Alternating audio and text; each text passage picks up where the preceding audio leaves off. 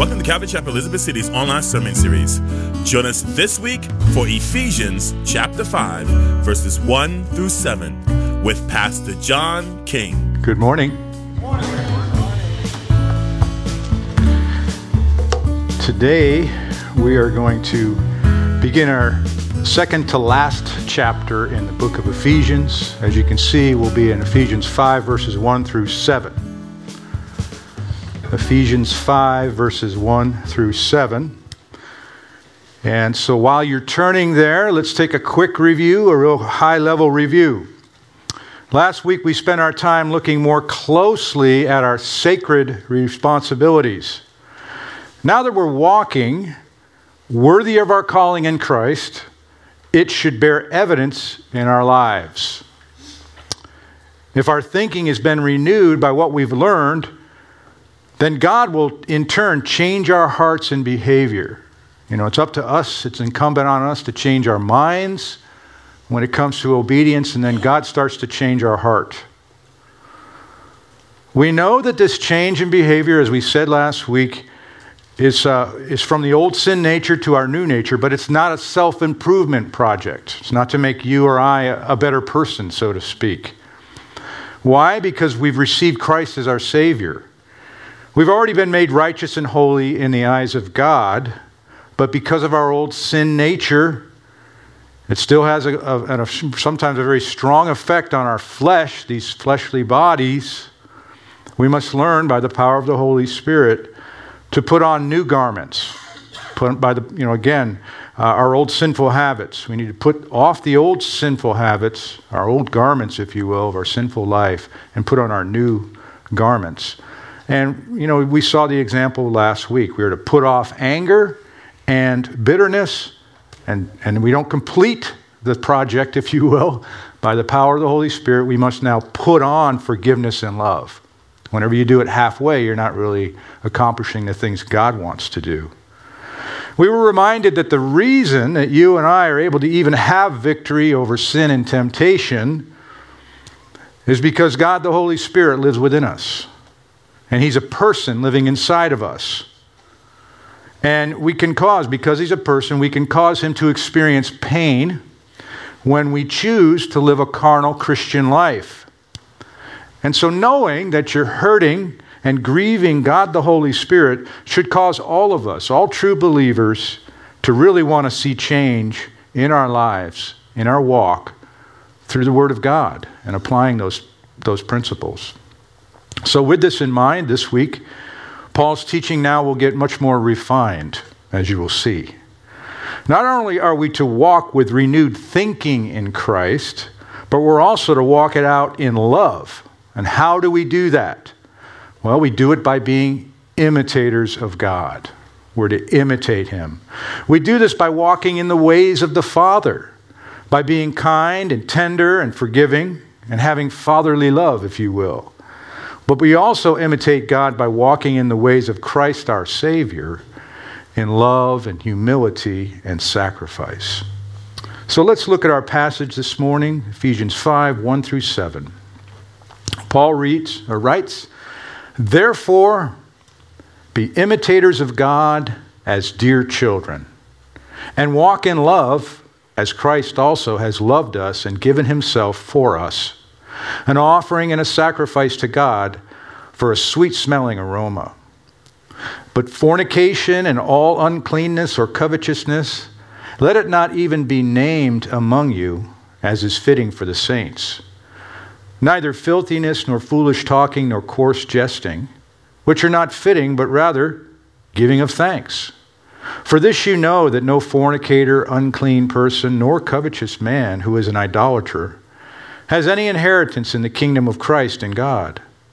And let no one deceive you with empty words, for because of these things the wrath of God comes upon the sons of disobedience. Therefore, do not be partakers with them." Let's pray. Father, we thank you that you've brought us to this place, and sometimes it can be hard to hear your words that speak so closely and so distinctly and so accurately of the things that you and I, we struggle with here, of what we struggle before you, Lord. And so, Father, we just ask that you would give me, first of all, a humble heart before you. These are convicting passages when we see the totality of our sin. And Lord, but at the same time, we can give thanks and praise unto you because we've been redeemed, because of your sacrifice and because of your love. And so, Lord, we just simply ask that you would instruct us now, that you would go before us. Give us ears to hear. We pray this now in Jesus' precious name. And all God's children said, Amen. We start out in this section, of course, obviously, he's wanting to exhort the church in Ephesus to be imitators of God. And how? By walking in love. So to imitate God and actually put their walk to work. As we say often in the book of Ephesians, the first half of the book of Ephesians, the first 3 chapters, explains to us where we sit in Christ, the marvelous place that we have. You know, we have a seat reserved for us in the highest of the heavens where Jesus is. And so we learn that. We learn how to sit and understand who we are. But now it's time, as we've been saying, to walk out our faith. So he begins with a precept. Paul is continuing to instruct his readers how to live in ways that please God. He says, therefore, be imitators of God as dear children. Now, there's a lot in that very short sentence. Therefore, be imitators. That's where you get the word mimic, our word mimic, imitators. But notice he says be. And that's that Greek word, that Greek verb, very important Greek verb, hinomai or ginomai. And what it means is to become a follower of God. Be, or to become. And the idea is that of commitment and attachment, devotion, attention. Before a person can be a follower of God, he must commit and attach himself to God, says one writer. He must surrender and devote his life to God and then begin to follow after God. So if you don't know Jesus Christ as your Lord and Savior, these words are going to go in one ear and out the other. And maybe the Holy Spirit will convict you along the way, and maybe he's going to work in your heart through this. But if you don't know the Lord, you won't be able to apply the principles that those of us who do know Jesus will have. So he says to be imitating God. How? Well, how they treat one another. And that's imitating God as dear children. And so, again, now we see our status before God as dear children, meaning that we're dearly loved by the Father. This isn't just a bunch of do's and don'ts. We have a position before God, and we're dearly loved as children by the Father. He's appointed us for salvation by Jesus Christ. And because we are children of His, we can follow Him. This word dear is agapetos. It's from the Greek word love. You've heard it, agape. His dear children. So notice again, Paul begins with our standing, who we are, and how God sees us. So what are the things of God we should be imitating? Well, remember the sentence started off with therefore. And that means we have to go back to verse 32 in chapter 4. So maybe you can look through your Bible and you'll see in verse 32 of chapter 4, he says to do the following things. This is how you follow God. He says, be kind to one another. Be tenderhearted. Be forgiving to one another. You know, to be kind is not only just to be nice to one another, but it's also to be useful. Think about how ways you can be useful to one another in friendship and in fellowship. It says to be tenderhearted. Of course, we know this is compassionate. To be compassionate. And of course, something so important, forgiving one another.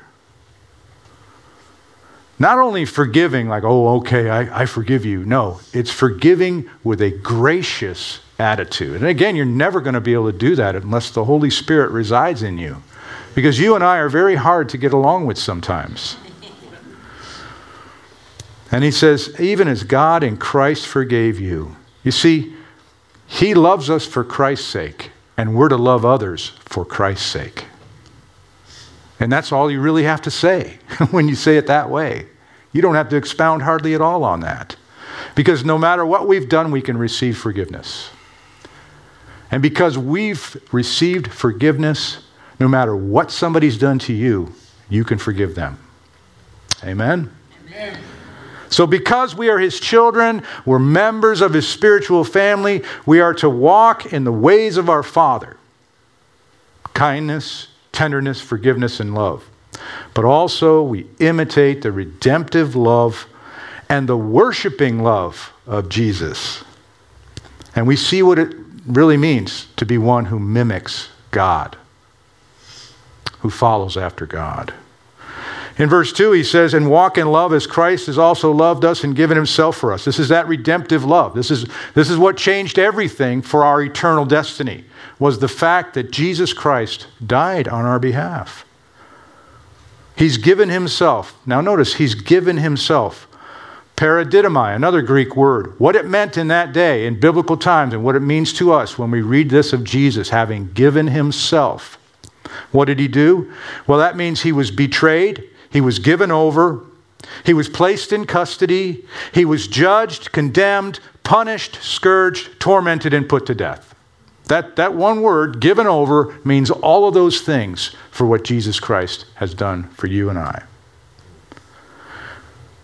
And it became what? An offering and a sacrifice to God for a sweet-smelling aroma.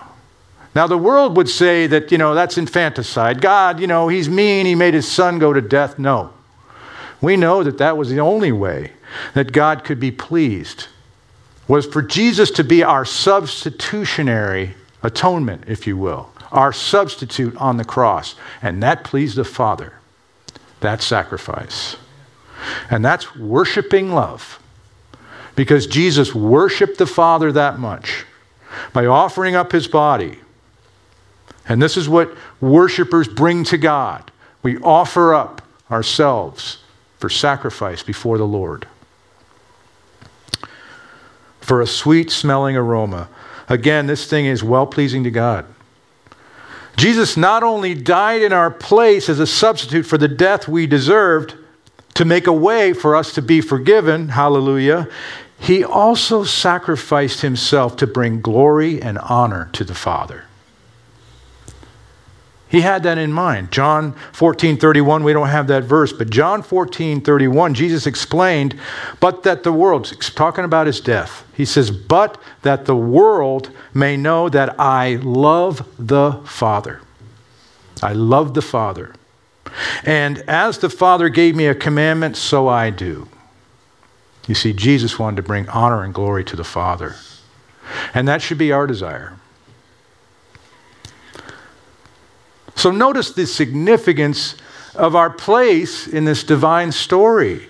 As our understanding of our salvation unfolds, even though many of us, we're adults, obviously, but we're called to imitate God as what? Dear children. Just as a child naturally imitates their own parents. And this is key to you and I, our sense of security. As proud grown-ups, we will always reach a limit to our own strength and what it can accomplish. Well, yes, we want to be mature in the Lord, but as mature believers, we will still approach him as a child of God. Our Heavenly Father has no limits. Chuck Swindoll wrote this, speaking of Jesus and our imitation of Jesus. He said, like an older brother, Christ is the perfect model for us to follow. It stands to reason that as beloved children, we are to carry on our lives with the characteristics that are true of the Son. He's good, we should be good. He's kind, we must be kind. He's just, we should be fair. He's holy, we are to be pure. He's full of grace. We ought to demonstrate grace toward one another, and the list could go on and on and on. How far does this imitation of Christ go? Well, it goes all the way to the cross. It goes all the way to death. Our world is one of the greatest times of persecution for Christians in the entire history of the church. And there have been more in the last 20 or 30 years, more martyrs for Christ than there were in any ancient times. And so our imitation of Christ could, for some of us, bring us right to the grave for the sake of the cross, and only for the sake of the cross. That's how far this imitation could go if God calls you. And so that's why we need to be equipped. We need to be ready. We need to know where we stand in Christ. We need to have that firm foundation in our hearts when temptation and trials come to us. John 15:13. Greater love has no one than this, than to lay down one's life for his friends. In our next section, verses 3 through 4, we're going to talk about how we imitate God with moral purity.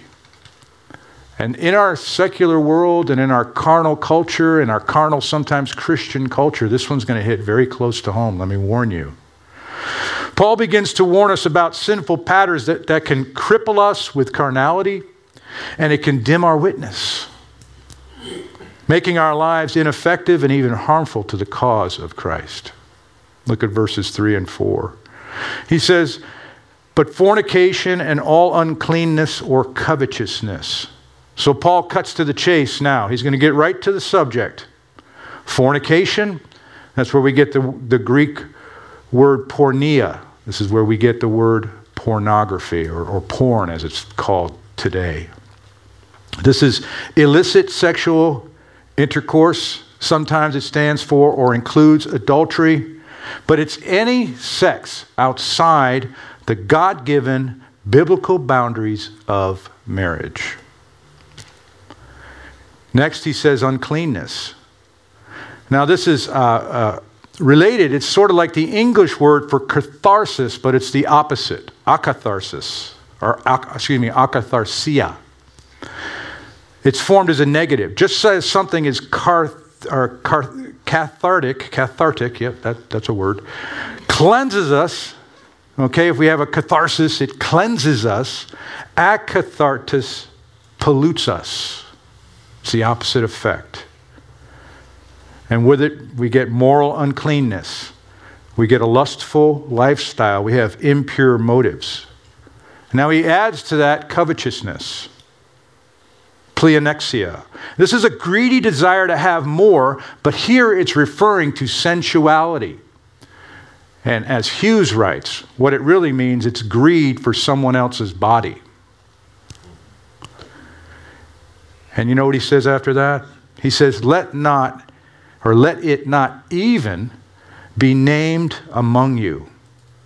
Or King James Version says, let it not be once named among you, as is fitting for saints. Now later in the letter, he's going to explain that many had come from that lifestyle.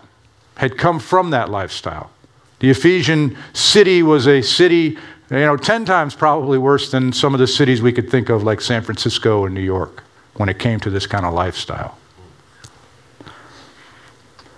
Warren Wiersbe writes this, though. He says, it's sad to say, and we know it, these sins have invaded the homes of Christians and brought grief to local churches too. Covetousness may seem out of place next to fornication, but the two sins are but different expressions of the same basic weakness of fallen nature, an uncontrolled appetite. The fornicator and the covetous person each desire to satisfy the appetite by taking what does not belong to them. The lust of the flesh and the lust of the eyes would describe these two sins. And he says, let there not even be a hint of these sins among you. Verse 4, he continues. He says, neither filthiness, nor foolish talking, nor coarse jesting. Filthiness is obscenity, both in conduct and as in speech. Foolish talking. This is where you get the word moron or moronic. Foolish talk, moron. It's not a nice thing to say to somebody, but that's where we get the word moron from. One writer describes it as the talk of fools, which is foolishness and sin together. Foolishness and sin together. Think of it as simply a waste of time. There's no good purpose to it. Proverbs 15:2. The tongue of the wise uses knowledge rightly, but the mouth of fools pours forth foolishness. And next he talks about coarse jesting. Jesting is sort of being able, in a conversation, is being able to kind of turn the conversation easily. Someone with a quick wit, and unfortunately in this case, a quick wit and a filthy mind,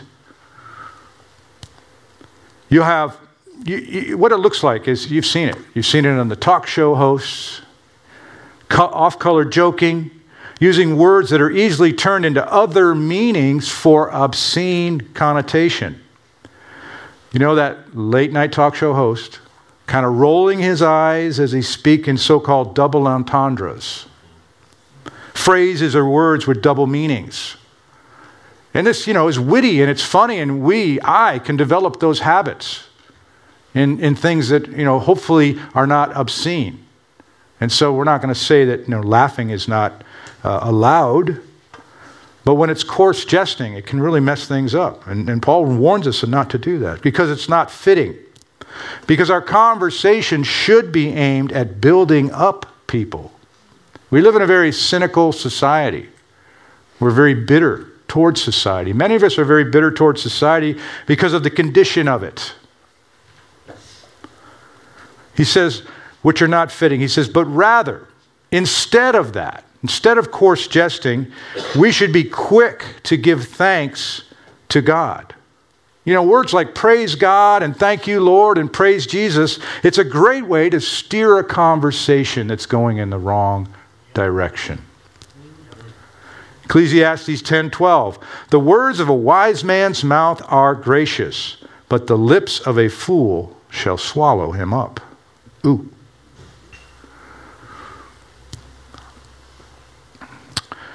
You hear me mentioning this R. Kent Hughes. He wrote a commentary on Ephesians, and if you can't tell, I've been reading a lot of his commentary as we go through this.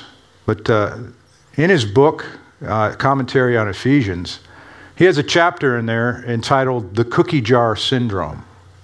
You may have heard this before, the cookie jar syndrome. He mentions that, what has become all too frequent within the church. And we know this. You have Christian leaders, you have authors, pastors, respected men and women of God who are let sensuality overtake them and cause immense destruction and suffering. We see it all the time. But he notes, he says, what's ironic about this is that among all the world's great religions, Christianity has by far the most exalted sexual ethics of any religion.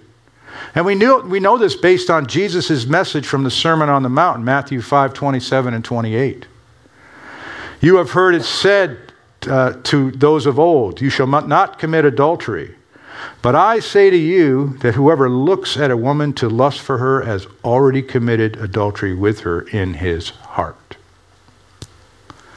And so he asked the question, why is the church, the body of Christ, so often rocked by repeated scandal? And part of the answer lies in what he refers to as the cookie jar syndrome. A little boy's mother had just baked a fresh batch of cookies and placed them in the cookie jar, giving instructions that no one touched them until after dinner. But it was not long until she heard the lid of her jar moved. Moms have a way of hearing things. And she cried out, "My son, what are you doing?" To which the meek voice called back, "My hand is in the cookie jar, resisting temptation." The fact of the matter is, you and I, no one can resist temptation when your hand is in the cookie jar. And our culture has placed open cookie jars everywhere. Online, offline, driving on billboards, walking, newspapers, magazines, etc., etc., etc. But what about humor? I mean, is that, are we just like, are we going to be literally Puritans? Now, there's a lot of good things about Puritans, okay? They get a bad rap. But they also get the rap of Christians never smile, they never laugh, they never have humor. So what about humor? Well, first of all, we need to understand a few things. Warren Wiersbe wrote this. 2 indications of a person's character are what makes him laugh and what makes him weep. What makes him laugh and what makes him weep. The saint of God sees nothing humorous in obscene language or jests.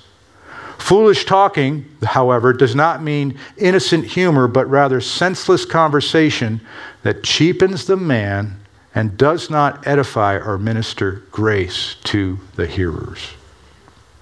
You know, what comes out of our mouth, it's trashy talk, and we try to put it in the ears of our friends and our fellow believers, kind of looking at their ears as sort of like trash cans for our trash to be put in. That's not good. But we do have, of course, biblical support for humor. Proverbs 17:22, it says, a merry or a cheerful heart does good like medicine. Ecclesiastes 3:4 says there is a time to laugh. Paul's condemnation of this filthiness and silly talk and coarse jesting has nothing to do with a healthy sense of humor. Chuck Swindoll, he says this. He says, in fact, I firmly believe that God gave us laughter as a gift. Think about it. We humans, created in the image of God, are the only creatures He made with a genuine sense of humor. In other words, we have the mental and emotional capacity to be delighted by humor and laugh out loud at irony. Simply put, one thing that distinguishes animals from humans is that animals never get the joke. Try telling your dog or cat a joke and see what they say. But what does it mean when we have, of course we can laugh, we're laughing, it's a good thing. But we need to set boundaries. Set boundaries. We need to be aware in our group conversations. How many times, guys, have you been in a group of men or even gals and somebody tosses out some clever humor that's got inappropriate innuendo in it, and you find yourself laughing with the crowd? Set boundaries and obey God. We're not to indulge in those things. And it's very easy to do. It's very easy to get addicted to pornography. It's one of the worst things that are happening in our day and time. But that goes along with movies and books and magazines, silly talk. If this is any part of our life, our hand may well be in the cookie jar. And what do we need to do? We need to pull it out. Pull your hand out of that cookie jar and do what instead? Give thanks to God. Give thanks to God. We're not to joke about our sexuality, but we're to give, if you're married, give thanks to God for it. Amen. And until you're married, don't be talking about it. In the context of marriage, Christians are not repressive about sexuality. Rather, they hold it in the highest respect. But joking degrades it, but thanksgiving preserves it. And don't dim your witness. Be a light bearer. Philippians 2:14-15. He says, do all things without complaining and disputing, that you may become blameless and harmless, children of God without fault in the midst of a crooked and perverse generation, among whom you shine as lights in the world. And finally, we look at our need to know and to heed God's warnings. The Bible gives us plenty of warnings, and here we have one for us today. He says, for you know that no fornicator, unclean person, nor covetous man who is an idolater. Again, one who practices fornication, somebody who's sexually immoral, all forms outside of marriage.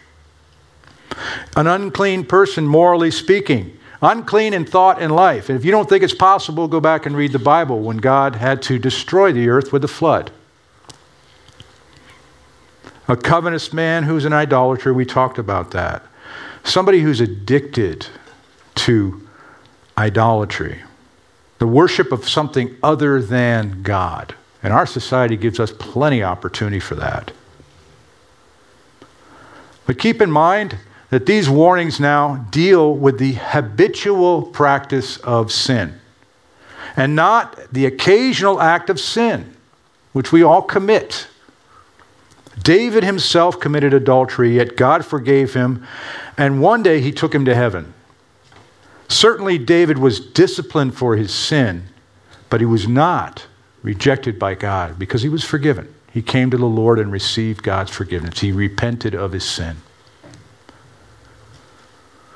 But for those who make it a lifestyle, and that's what you're marked for, and you're insistent on living that lifestyle, they have no inheritance in the kingdom of Christ and God.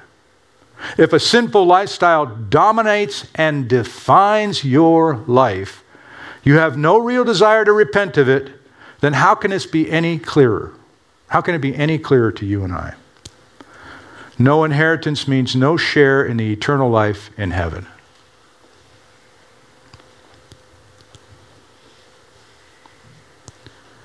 Now, if you're a true child of God, you have the Holy Spirit living within you. You're not given over to a life of lawlessness. That may have been something you left behind. If you're a true child of God and you decide to live a carnal Christian life, you will not be able to sleep. You will be miserable, miserable, miserable. You will regret your lifestyle until you repent and change. And that's just a fact. But God will not allow you to rest in your sin if you're a true child of God. But if you get comfortable with it, and your conscience, works against, and that may be an indication that the Holy Spirit does not dwell within you, because your conscience can be seared, and you can fall short. And you decide you're going to live a life despite. And there are people in this world who are not repentant, yet they continue to call themselves Christians. Let it not be mentioned among us.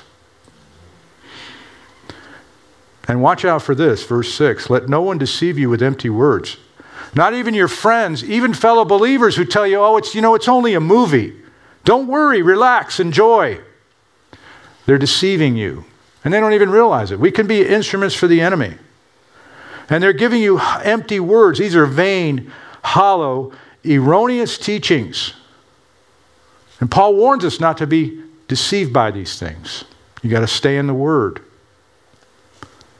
Sexual immorality only degrades our humanity. It never enhances it, says one writer.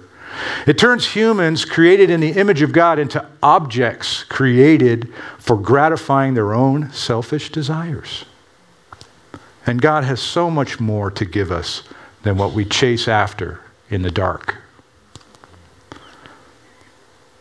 Not only do we deal with the little lies, the little foxes that get in, the little deceptions, but we can also fall prey to the big ones. When somebody says to you and I that sin is no big deal because God is love and He forgives no matter how much wrong we continue to do after our salvation. Those are big lies. But you know better because you know the Word of God. You study the Word of God. Paul says, look, let no one deceive you with empty words, for because of these things that he described, the wrath of God comes upon the sons of disobedience. Romans 1:18, for the wrath of God is revealed from heaven against all ungodliness and unrighteousness of men who suppress the truth in unrighteousness. Later in that same chapter, he writes in verse 24 and 25, therefore, those who persist, therefore, God also gave them up to uncleanness in the lust of their hearts, to dishonor their bodies among themselves, who exchanged the truth of God for a lie and worshipped and served the creature rather than the Creator, who is blessed forever. Amen. And finally, he warns us, do not, therefore, do not be partakers with them. Again, new converts to Christianity in the city of Ephesus, in this ancient city, where they had all these literal temples that were designated and designed to have worship of sex goddesses, Diana. They came from a very dark and idolatrous culture. Even to the highest levels of their government, think about this, even to the highest levels of their government, prostitution was practiced and prostitutes were held in high esteem. Now think of what's happened in our culture at the highest levels of our government. What have they legalized? What have they decided to hold in high esteem? I don't need to tell you because you already know. And it says, therefore, do not be partakers with them. Do not join in their practices. And so I close with this final writing, this final story. You may have heard it before. Chuck Swindoll brought it forth, but he claims no credit for this story. Being in the Coast Guard, I kind of like the story. You'll see why. Far off in the dark, foggy night, the captain of a massive battleship spotted a faint light. Immediately, he ordered his signalman to send a message. Alter your course 10 degrees south. Promptly, the captain received a response. Alter your course 10 degrees north. The indignant captain stiffened, obviously not having used to have his orders rejected, and he repeated the message, this time with greater force and added punch. Alter your course 10 degrees south. I am the captain of this vessel. Almost instantly, another message was received, calm to the point. I am Seaman Third Class Jones. Alter your course 10 degrees north. The captain fumed. What was a low-ranking seaman doing giving orders to a ship's captain? This had to stop. He responded pointedly, young man, I repeat, alter your course 10 degrees south. This is a battleship. Then came a terse reply as the light pierced the darkness. Captain, I repeat, alter your course 10 degrees north. This is a lighthouse. You've heard that story. Now it's a humorous story, and it's a fictional story. But it illustrates an important point for you and I. Lighthouses should never be ignored. They're not placed on islands and shorelines to distract us or to frustrate us. Their beacon lights are there to protect us. And to ignore or defy a light in the darkness is to jettison reason in favor of folly. And so I would ask you to recall our opening verse for today and take it with you. Verse 1 and 2. He says, therefore, you and I be imitators of God as dear children. Walk in love as Christ also has loved us and given himself for us, an offering and a sacrifice to God for a sweet-smelling aroma. Heavenly Father, we thank you for your word today. And Lord, we ask that, it would have its way with us. That's the remarkable thing about your word. It will not return void into our hearts and minds. And Lord, for me, I get to see sometimes the effect that it has, not only on my life, but the effect that it has on others. And so, Lord, what an honor and a privilege to speak your word to these fine people here, the folks that I love. This is my church family, the people that we do life together with. Thank you, Lord, for that honor and privilege. And we simply ask that you go before us, Lord. Let our walk reflect the light of Christ everywhere we go today and all throughout the week. We pray this now in Jesus' precious name. And all God's people said, amen. Thank you for joining us today for Calvary Chapel Elizabeth City's online sermon series. Join us next week as we continue through the Bible, book by book, verse by verse, line by line. God bless.